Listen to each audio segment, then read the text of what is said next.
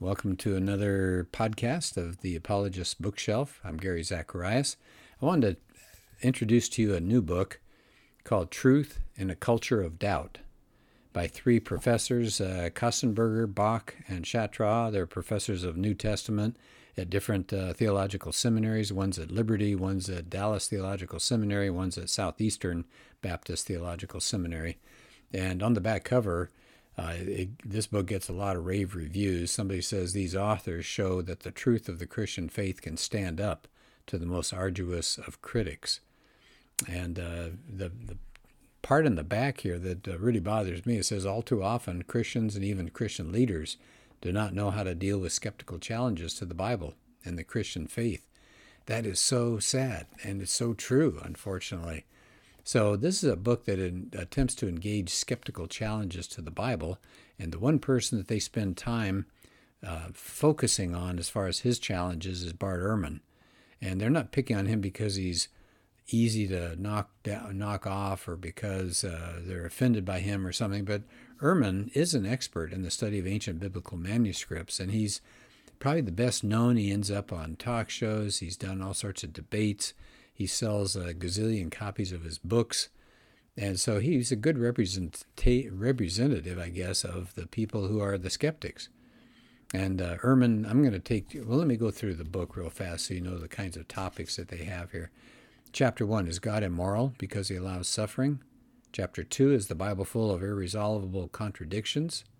Chapter 3, are the Bible manuscripts corrupt? Fourth chapter, were there many Christianities? And then the final chapter, are many New Testament documents forged? That's quite a challenge, huh? Well, I wanted to take on the one that's, it's been around as long as Christians have been around. And before that is, can there be a good God when there's so much pain and suffering? And Bart Ehrman put out a book called God's Problem, and he explained why he gave up on Christianity. And it was this argument. There's so much pain and suffering that's going on here. So here's the problem. He says, they say in the book, Ehrman never explains, based on his worldview that there is no God, why humans should try to relieve suffering in other humans. He never explains the basis for his moral outrage. I mean, think about that. Where's he getting his morality? Ehrman is saying, what, just I don't like it? Well, then who cares? That's just one person's opinion. But is there a standard up above Bart Ehrman? Where's he getting that morality? Who gets to decide what's right and wrong? And that's a big issue, isn't it? If there's no God and we're just in a material world, then what's the big deal? Violence and suffering, just part of the world. There's no morality attached to it. So violence wouldn't be evil. It's just part of the evolutionary process. So why try to get rid of suffering and violence? So I think that's kind of an interesting way to diffuse the attack from Ehrman right off. But Bible believers, Christians, believe since there is a God, that we should care because God created us. We're supposed to love others. But without God, that compassion is just a bunch of chemical changes in your brain. Suffering's meaningless and violence is meaningless. Nothing counts. Nothing matters. So, without God, this is how they start the chapter then, Ehrman doesn't have any ground for his morality. So that's an interesting way to start this thing. So here's how they do the rest of the chapter. They take a claim and then they attack it. So here's claim number 1. It's a contradiction to say that God is sovereign, that God is good, because of all of the evil in the world. Well, they point out, though, that most philosophers these days recognize that there may be a mystery about God and evil. There's no internal dilemma that threatens the rationality of the belief in God. Okay, so what are they saying? That there really isn't any philosophical or theological or logical reason why you can't have God and evil. So they said, first of all, the argument against God's sovereignty in the face of all this evil is self-contradictory because it assumes some kind of moral framework. But how can that be if God is absent? So that's that argument we were just talking about. Secondly, he said this argument assumes a God's eye view. He says, well, no human has a God's eye view. In other words, Ehrman says he can't think of any reason why suffering should exist, so therefore there is no good reason, and thus there's no good God. But they said just because Ehrman or anybody else can't understand why God would allow suffering, does that mean God doesn't exist? Well, it'd only mean that if you had God's eye view of the whole thing. So they point out the Bible calls on us to accept at times that an infinite God is something that finite beings like us can't understand. We just have to trust him. So they say that for these two reasons, most philosophers, even the ones that are atheists, agree that the suffering in the world is not a convincing argument against belief in the existence of God. They said it's interesting, Ehrman never addresses either of those two reasons that take apart his claim. Here's claim number 2. Again, this is coming from Ehrman. This is in his book, God's Problem. He claims the Bible says so many different things, so many different answers to the problem of why there's suffering in the world, and many of these answers contradict each other. So he said, this is Ehrman now talking, he said the Bible offers 5 explanations. Suffering comes as a punishment against sin. Suffering is a result of people sinning against others. Suffering is redemptive. Suffering is a test of faith. Suffering at times is mysterious. So Ehrman says, look at those.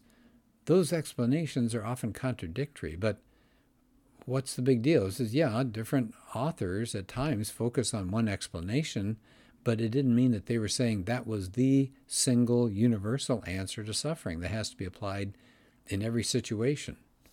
So they said, the only way Ehrman's statement makes sense is that if each biblical author was giving some kind of total, exhaustive explanation for suffering. And even Ehrman admits that's not the case. So you can have these different things going on. They're not contradictory. He said the problem is that Ehrman just doesn't like the Bible explanations. Okay, here's claim number 3. The Bible's explanations for suffering and evil are not satisfying. So Ehrman doesn't deny that the Bible does provide explanations for evil and suffering. That was back in the previous claim. But he just doesn't like the explanations. Well, the authors of this book say, well, first of all, don't base your view of the Bible's truthfulness based on you not liking its answers.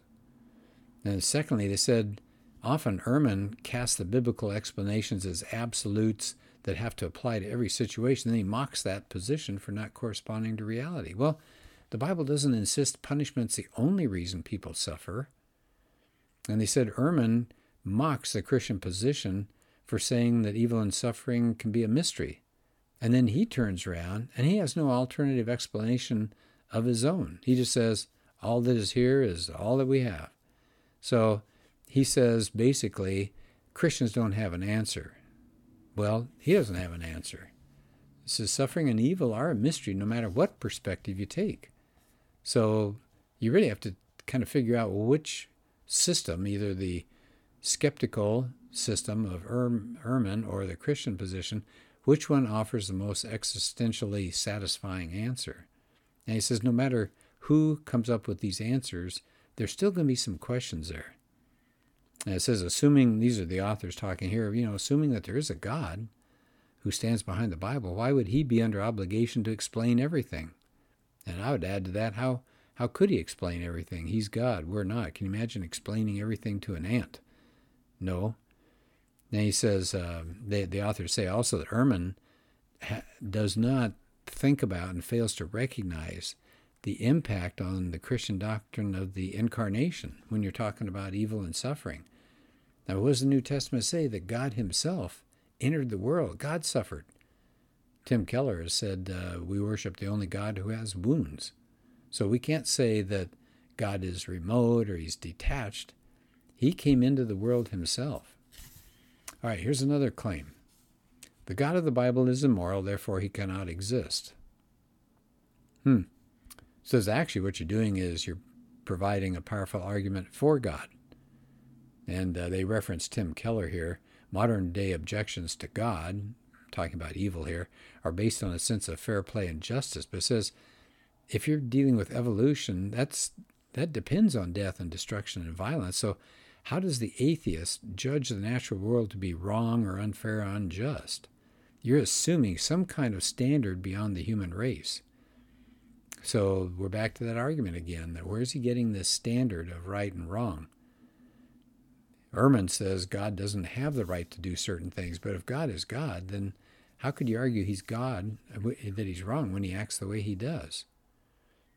They reference Keller again. Says the secular Westerners get so upset by the Christian doctrine of hell, right? So they're upset at that. But they really love when the Bible talks about turning the other cheek and forgiving enemies. But Keller says, other cultures and traditional societies, this turning the other cheek doesn't make any sense. They don't like that. But they have the judgment of God, coming down on people. They think that's all right. So Keller says, so why should cultural sensibilities be the final way that we're going to judge whether Christianity is valid? Okay, they also say that Ehrman's outrage about this immoral actions of God is rooted in his denial of the doctrine of sin. Evil acts are rebellion against God. And for Ehrman, evil is bad because it hurts other people, but in the Bible, hurting others is no legitimate reason, for no legitimate reason is evil, but that's only part of what makes evil so bad. Evil is offending a righteous God, according to the Bible. And all suffering is rooted in a rebellion against God. So, not all people, by the way, they point out, as Christians do, theologians, not all people are equally good or bad, and that we've all slapped God in the face, haven't we? At the end of the chapter, they talk about without God, Ehrman has nothing in which to ground the morality that undergirds the premise of his argument. So here we are again. Ehrman is raising an objection. He says this is immoral. This is a bad world. This is terrible. But that standard can only come from outside of him. Otherwise, he can't say anything is immoral. All he can say is, I don't like it. So it says, Ehrman can't escape the Bible's morality. It's written on his heart by the same person who stands behind the Bible that he's rejecting. And then at the end of the chapter, they say the Bible insists that no one other than the Creator himself will ultimately make things right again. So there's they quote Revelation 21. So there's the hope that we all share. So this is an interesting book. It's not that long. It's 100 and some pages. And I like it at the end here because they in a sense, outline. They call it a quick question and answer guide. So it's a good way to go to the end after you've read a chapter and kind of burn it into your mind so you know it really well. And they've got a glossary here. Really good book. Wonderful book. So it's called Truth in a Culture of Doubt. Well, thanks. Hope you have a good day, and I hope to talk to you again.